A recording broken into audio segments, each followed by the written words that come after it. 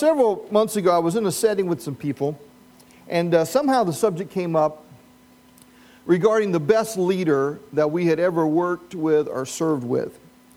And everyone was kind of sharing the men and women who had really impacted them. And for some reason, it also kind of deteriorated into the worst leaders that they had ever worked with. And it occurred to me after that exchange that we pay unprecedented attention in our culture to leadership. I mean, you go into a bookstore and the shelves are just, bulging with books on the subject. Servant leadership, visionary leadership, strategic leadership, team building leadership, co-leadership. You can find books about corporate leaders, political leaders, military leaders, nonprofit leaders. And in fact, there's a whole group of books now about leaders in history. Leadership lessons from Abe Lincoln, Jesus as CEO, leadership secrets of Attila the Hun. That's a real book, okay? But it occurred to me that there is one book that is really hard to find. What makes a great follower? It is a hard book to find, and I'll tell you why I think it is. I think in our culture, although it doesn't always get expressed this way, sometimes in our culture there's a message that's sent that following is what you get stuck with if you don't get to lead. Some of you may have seen the t-shirt that says, "If you ain't the lead dog, the scenery never changes." It's kind of revolting when you think about it, really. But true. The truth is that following is a fundamental part of our lives. Think about when we enter this world, we enter as little followers. That's what kids do. They follow their parents around every day. They learn from them, they imitate them, they model them, and they drive them a little crazy every now and then. Parents who are full-time with their kids at home sometimes tell me that they lock themselves in their bathroom with like chocolate and potato chips just to get a few minutes away from little followers who are following them everywhere. But it's not just that you're born that way, it goes even deeper, because as followers, we're dependent creatures. Because we're not God, we are followers. I bring that up today because I want to read one of the most challenging statements I think Jesus may have ever made in this whole following business. Luke's gospel says that one day Jesus is talking to his followers and he says, "If anyone wishes to come after me, he must deny himself and take up his or her cross daily and follow me." Now I want you to notice what Jesus did not say. Jesus did not say, "If anyone wants to come after me, let them deny themselves, take up their cross, and lead me." See, his call to the human race was to follow, to be with him, watch him, learn from him, listen to him, trust him, imitate him, obey him, devote yourself, Jesus says, to me. For 2,000 years now, we have tried to understand what it means to be a follower. You know, we talk a lot about our church and our community here about being fully devoted followers. That the highest calling that we have is to aspire to be a follower of Jesus. But you think about that, there's really two dimensions to it. And think of it this way. There's a vertical dimension. There's that relationship between us and God, between us and Christ. And in this, we talk about giving full devotion, utter obedience, unquestioning following. We've been talking about that in the kingdom of God now for about 10 weeks. About what it's like to be really radically devoted to Jesus. But you also understand that there is a horizontal dimension to this. No matter where we are in our leadership giftedness, whatever calling we may have, we are also followers in some aspects of some other relationships with people. Whether it's our family, our work, our school, our community, our church. All of us, every single one of us, have accountable relationships. And how we handle those relationships, friends, really deals and really kind of tells us a lot about success in life. If you want to bring an organization down, just find an organization where there is little or no true followership. So what I want to do today in this first second part of the series, but the first week of this second part about the kingdom of God and the coming kingdom, is I want us to stop and ask ourselves, Am I really a good follower? It's a pretty simple question. And what makes a great follower? This is a really important subject for all of us today. What makes a great follower? I'm just going to, if I could, in the time we have left, want to talk through a few things that I think Scripture points out. We'll start with this one. I think great followers take initiative and responsibility. Now follow me with this. This runs very countercultural and kind of against the stereotype of most followers. Most people think followers just hang around until somebody tells them to do something, right? That followers are just kind of passive people. They just kind of drift.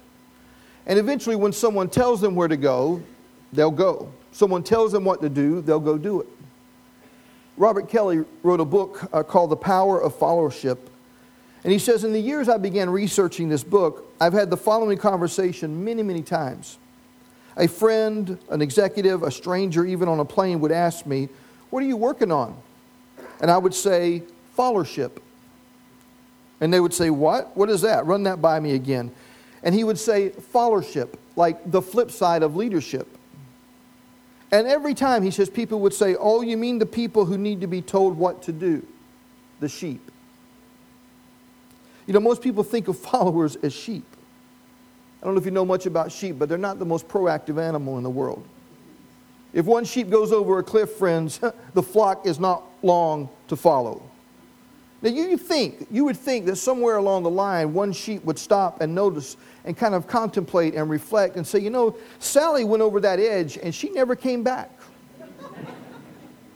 I think I'll pause for a moment and reflect on the course of my life before I impulsively plunge ahead. But it never happens. Sheep just say, well, I guess I'll give it a try. I want you to know that the Bible never calls anybody to that kind of followership, friends. When followers abdicate responsibility and ownership, I can assure you bad things happen to community. A classic example of this is in the Old Testament book, Exodus chapter 32, where we read about a guy named Aaron. Now remember, Aaron wasn't the de facto leader, the people of Israel. That was Moses. But Aaron, who was his brother, kind of signed on to be the public relations guy. He would talk for Moses and kind of fill in for Moses when he wasn't around. Now he has some followers, he has influence, but primarily he's a follower. And in Exodus chapter 32 it says, when the people saw Moses was so long in coming down from the mountain, they gathered around Aaron and said, listen, come, let us make gods who will go before us. As for this fellow Moses who brought us out of Egypt, we don't know what's happened to him. Now there's a great deal of drama going on in this story. The leader is gone, and vision is kind of leaking from the people, because that's what vision does. It leaks. And the people are kind of ready to just kind of call this thing off and abandon their mission. And the question here is, will Aaron endure the pain of confronting this destructive behavior? And Aaron decides, for whatever reason, it's not my job. It's maybe one of the worst statements anyone can make in community. It's not my job. So he takes this passive line. He collects jewelry. You remember the story. He forms a golden calf. He calls the people to a festival. And even though he didn't initiate idolatry, he never stopped it. He just said, it's not my job. And I want you to know this morning that yes, it is his job. To guard and to protect and to prize and value the spiritual well-being of the group, friends, that is everybody's job. If you're a follower of Jesus and you're part of any loving community, it is your job to jealously guard the well-being of the people in that group. And if you abdicate that, bad things will happen. See, here's the deal. Aaron could have taken a stand. He could have said, come on, guys, this is idolatry. We got to stop this nonsense. Maybe he would have spared the people enormous destruction because you knew what happened to them. Bad stuff happened. Maybe they would have turned against him and ate him up and spit him out. But you know what? At least he tried. Great followers don't just drift. Moses comes down from the mountain. He sees what's going on. This horrendous thing has happened. And he says, how did this happen?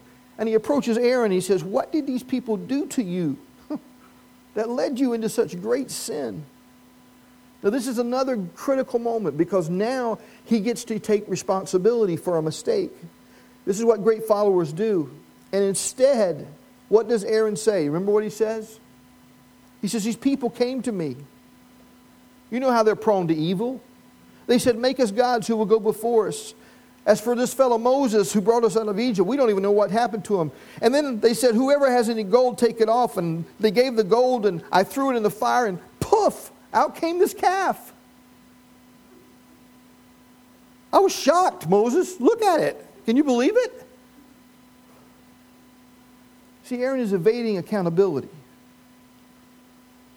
In community, the relationship between the leader and the follower always has to have effective accountability. Whether it's at work, whether it's at church, whether it's in your family, whatever it is.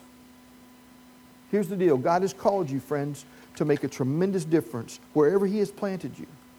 And one of the great signs of a follower is that they will not abdicate responsibility and they will take responsibility and initiative if needed. So I want you to think today about your workplace. Think today about your family.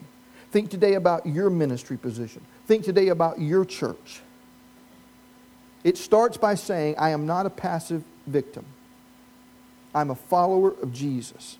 And therefore, in my primary followership, it will reflect the caring and the well-being of the community around me. That's number one. Here's the second thing. Great followers seek to solve problems rather than grumble about them. Wow. Let's talk about this one. Anybody here ever led anything in your entire life where you encountered a grumbling follower? Anybody? Okay. I'm not sure you're being honest, okay? A PTA meeting? A little league team? A work committee? A family? A life group? A classic example, again, is from the book of Exodus. In fact, if you want to read how not to be a follower, just read the book of Exodus. The people in Exodus raised grumbling to an art form. One Old Testament scholar notes there's 11 times in the story of the Exodus where the people are said to grumble. And they use in the book of Exodus, the Hebrew word there for grumbling is an onomatopoeia. You know what that is? It's a word that sounds like what it really is. It's kind of like the word grumble in the English language. You just say it and it kind of sounds dark. In fact, just turn to a neighbor and just say 3 times, grumble, grumble, grumble. Just say it. Yeah. It just sounds like an ugly word, doesn't it? Well, they grumbled. Moses said, there's going to be freedom. God will be with us. And then Pharaoh doesn't cooperate. So they grumbled about that. Had to work harder than they did before. And they grumbled about that. Then God delivered them from Egypt, destroyed their enemies, and you'd think, now they'll be grateful. Now they'll rally to the cause. They go into the desert. They get thirsty. They don't have much water to drink. So they grumble again. So God provides miraculously for the people to have water. And you think now they've got water to drink. They'll be grateful forever. But then they don't have the food they wanted. So they grumble some more. In fact, in Exodus 16:3, they say, the Israelites said to Moses and Aaron, if only we had died by the Lord's hand in Egypt. Now, friends, when you're wanting to die, you have raised grumbling to a new art form. We're not asking for much, Moses, just a quick death. Just fill our bellies up like we were in Egypt and just kill us. So God intervenes. Listen, He gives them manna. And the people look at the stuff on the ground and they say, what is that? Which is what manna means. What is it? And by all accounts, it was this amazing food. You remember the story? The writer tells us it tasted like wafers made with honey. You could fix it in all different ways. You could bake what you want, boil what you want, lay aside what you want to eat. Anybody ever see Forrest Gump, the movie Forrest Gump? Remember the scene where Bubba is describing all the different ways you can make shrimp? That's where they got that from. Manna is exactly the same way. Baked manna, broiled manna, barbecued manna, manna on a stick, manna burgers, manna salad, manicotti. Manna banana cream pie. Listen, now they got water. Now they got manna. Now they're going to be grateful forever, right? Let me tell you what it says. The rabble with them began to crave other food. And again, the Israelites started wailing and said, if only we had meat to eat. We remember the fish we ate in Egypt at no cost. Really? No cost? The cucumbers, the melons, the leeks, the onions, the garlic, the bad breath. But now we have lost our appetite. We never see anything but this manna. Now here's what happens when you start grumbling. Mark it down. This is what happens. It becomes contagious. Verse 10 says, Moses heard the people of every family wailing, each at the entrance to his tent. See, first it was just this little group, the rabble. Now the people of every family are wailing at the entrance of the temple. Guess who's next to start complaining? Moses comes to the Lord and says, why have you brought this trouble on your servant? What have I done, God, to displease you that you put the burden of all these people on me? Did I conceive these people? Did I give them birth? Why do you tell me to carry them in my arms as a nurse carries an infant to the land you promised on your oath to their forefathers? Where can I get meat for all these people? Give us meat to eat. Give us meat to eat. I cannot carry all these people by myself. The burden is too heavy. If this is how you're going to treat me, God, listen to what he says. Put me to death right now. I mean, everybody's calling for Dr. Kevorkian at this point. Do you see what's happening? It starts with a little group.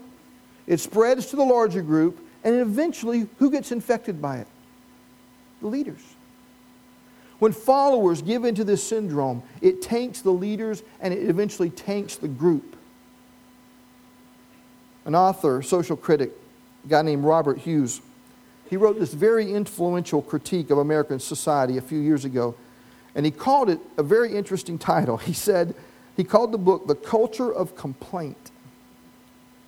He says, you and I live in the culture of complaint. We live in a society where people perceive themselves to be entitled to having all their desires fulfilled. We were talking about this backstage, that Netflix went out for 2.5 hours yesterday, and it almost caused World War III. And when all their desires are not fulfilled, they accord themselves victim status. Listen, great followers realize this. They know that they're creating a culture. They know that they're creating either a culture of joy or a culture of complaint, a culture of hope, or a culture of defeat. Do you understand that? You create that. You don't just create like a physical environment, which can be polluted. You also create a moral, emotional, spiritual environment, and that's where human beings really live. So here's the deal. Are you more likely to grumble about problems than you are to solve them? Maybe this is a matter of prayer. Will you say, God, listen, I'd like you to set my internal compass so that I'm not just a grumbler. Man, I'll tell you, this is so huge to any organization, whether it's a church, a nonprofit, a profit company, whatever it is. That makes a great follower. Here's the third thing. Great followers are truth tellers. There's a tremendous need for this. Now here's where it normally kind of goes off the rails. Most people, they have this stereotypical view of people who are followers that they automatically agree with what the leader says. And I know some leaders want that, especially in churches. And oftentimes we'll have a phrase for followers. We'll call them yes men, right? Or yes women. And some leaders, that's all they look for is just yes men and yes women. But I'll tell you what leaders really need, and they desperately need this, is they need followers who will speak the truth in love. Wise leaders know how essential it is to learn from the perspective of other followers, because leaders can't know everything there is to know. I love this proverb. Always been one of my favorite proverbs. It says, an enemy multiplies kisses, but faithful and true are the wounds of a friend. Isn't that great? An enemy will try to say anything to me that he thinks I want to hear. But a real friend will say the truth. You remember the classic story of this is King David, he commits adultery. And then he does something even worse. He plans to have Bathsheba's husband, Bathsheba was his wife, Uriah, killed. So he sends a message to the general Joab. Remember Joab? And the message says, listen, put Uriah in the front line somewhere, wherever the fighting is the heaviest, and then I want you to withdraw from him. And it's a clear order here to commit murder. Now Joab, as a follower, receives this order and he faces a choice. Will Joab refuse? Will he jeopardize his position, I guess even his life? Or will he go along? And Joab's line is, I'm just following orders. Now here's what I want you to know. That's not the kind of followers God is looking for. This story is interesting to me because there's another follower who shows up later at the king's court, and his name is Nathan. He's a prophet. And when he found out what was going on, he approached David with great courage and a lot of skill and a lot of forethought. And he spoke the truth to him. Remember, he tells him this amazing parable about a rich man who steals a lamb from a poor man. And David gets all emotionally involved in this story. And Nathan says, yeah, but that's you, David. You're the man. You've done the very thing that you hate in this other guy. Now here's the deal. When Nathan did that, he did risk a lot. But this is so important. He loved Israel too much. He loved community too much. He loved his God too much. And listen, tell you something. He loved David too much. He had to tell the truth. Now here's the deal. For some of you in this room, telling the truth when it comes to difficult situations is not hard at all. Okay? You come in with like 2 guns blazing. Okay? Cannons flying. Okay? What you need to learn to do is to speak the truth in love. But there's some folks in this room, you're going to come to your Joab and Nathan moment. And Scripture seems to be clear that great followers are clear that they take ultimate orders from one source. Remember Peter and John? They say, we must obey God rather than you. So this morning, if you're facing a hard conversation or a difficult situation, I just encourage you, great followers tell the truth in love. Here's the 4th thing. Great followers have a heart for their team. Great followers are not individualist. You know, Jesus had to deal with this all the time with his disciples. Disciples, remember, they came to him one day and they had been talking, James and John had been talking with Jesus. And the disciples wanted to know kind of what they're talking about. And what was happening was James and John were jockeying for good thrones in heaven. You know, one on Jesus' left, one on his right. They were so worked out about this, they did the most important thing that any person can ever do, and that's they brought their mom along with them. And the default mode in followers is to get obsessed with status. And this is what we do. We do it internally, not necessarily externally. We'll say things like, how do I compare with that person? Or where am I at on the totem pole? Or where am I at on the friendship pole? Or where am I at on the popularity pole? And how can I strategically position myself to make sure that I get recognized or noticed or appreciated? Well, Paul talks about this, and he says that in God's alternative community, in this kingdom of God that we keep talking about, we all need each other. And that God has done something really cool. He has arranged the parts of the body which are most likely to get overlooked. The parts that are never going to make it on the cover of magazines or never receive plaques to hang on their wall, they would actually receive more honor in the body of Christ. Here's what it comes down to. Anybody here ever wrestle with pride? Muhammad Ali told us about himself one time. He was being interviewed, and he was on an airplane, and the flight attendant came up to him and said, Mr. Ali, you need to buckle up. We're taking off. And Ali said, no, I don't have to do that. I don't need a seatbelt. He said, well, you have to. It's regulation. He says, no, I don't. I don't have to, and I'm not going to put on my seatbelt. And she said, if you don't do that, this plane is not going to take off. You need to wear your seatbelt, sir. And Ali said, I don't need a seatbelt. I'm Superman. And Superman don't need no seatbelt. To which the flight attendant replied, yeah, and Superman don't need no airplane either.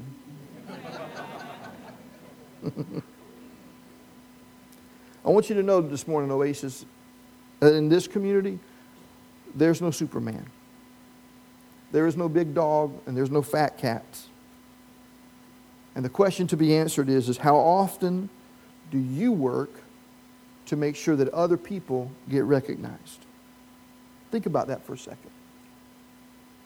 Is that something that you really search for?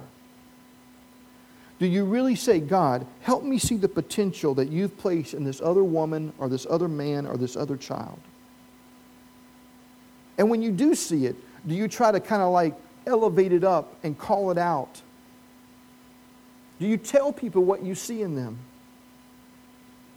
Because what it does is it builds a culture where everybody has hearts for one another and they believe in one another and they see other people as being more important than themselves.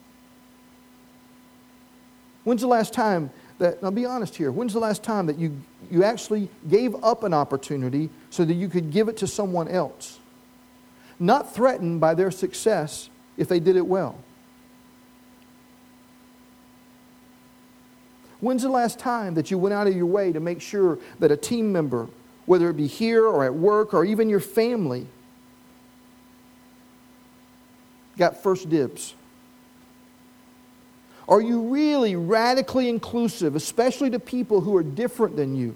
Think about it. That person of color, or that male or female, the opposite gender. See, great followers have great hearts for the team.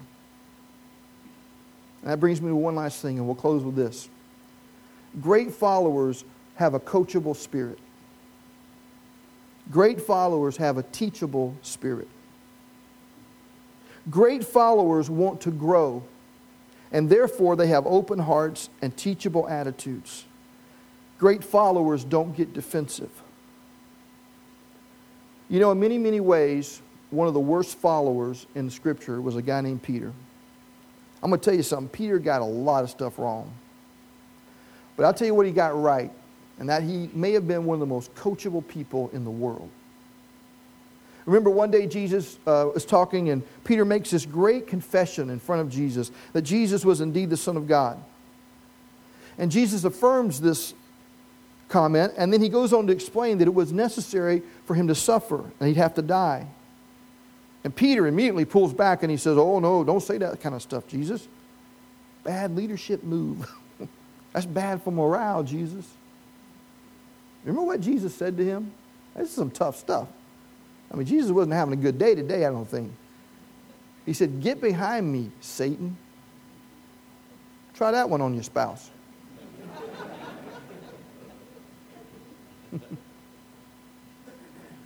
Can you imagine the tension of that moment? It's like when kids get in trouble, you know, all the other little kids get in trouble. The one kid always turns into gold. Like just, I mean, you know, they've never done anything wrong before. I can just see the disciples doing this. They're like, yeah, Lord, we don't know what we're going to do with Peter, you know. I was trying to talk to him about that this morning, Lord. And Peter has to take on this rebuke. But he receives it. Later on that night, when Jesus is washing his disciples' feet, Peter misunderstands and he says, no. He says, I'll never let you wash me, Lord. And Jesus says, well, I've got to, Peter. It's necessary. So then Peter says, okay, then, Lord, wash all of me. And Peter says, no, Peter, that's not the right way either. Then Peter goes on and denies Jesus in the courtyard, and Jesus has to restore him. And Jesus is coming to get arrested. It's time for Jesus to go. Peter doesn't know what to do. So instead of like saying, I don't know what to do as a follower, he just grabs a sword and lops off a guy's ear. Now friends, listen, when you can't think of anything else to say or do, that's not the right course of action. I can see Jesus just picking up Malchus's ear, putting it back on. I'm trying to work with this guy as best I can. Here's the thing. Peter doesn't have a lot of things going for him, but he is a tremendous, teachable spirit. And I'm going to tell you something. Jesus can use that. So here's the deal today. Here's the question. Are you a coachable follower? What is your defensiveness quotient? At work? At play? If you're the leader, on the board, or whatever, do you have a coachable spirit? Husbands and wives, are you coachable with your spouse? Think about it right now. When's the last time you said, I was wrong?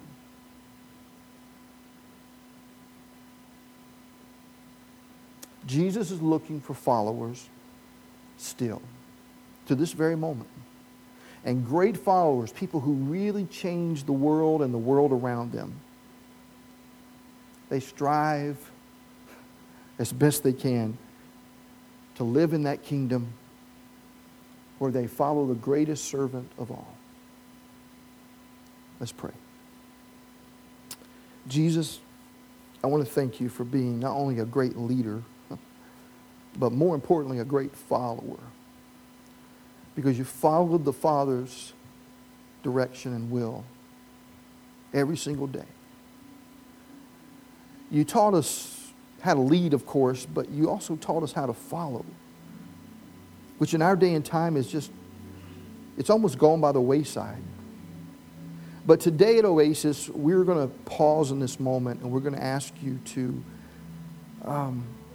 call us once again to deny ourselves and to take up our cross daily and to follow you. So today, as we walk through these 5 different traits of great followers, may you and your Spirit help our heart and mind land on the 1 or 2 that you want to cultivate in us. You know what they are. And I'm pretty sure we know what they are. So in these last few moments together, as we'll reflect on it, and we'll reflect on the sacrament of foot washing, and we humble ourselves. Speak to us and challenge us, empower us, strengthen us, and wrap your arms around us and whisper to us, I will lead if you will follow. Amen.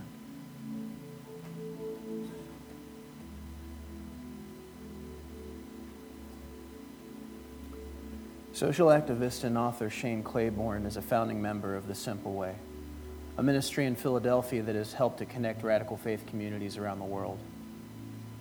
Shane had the good fortune of working for 10 weeks alongside Mother Teresa in Calcutta, India.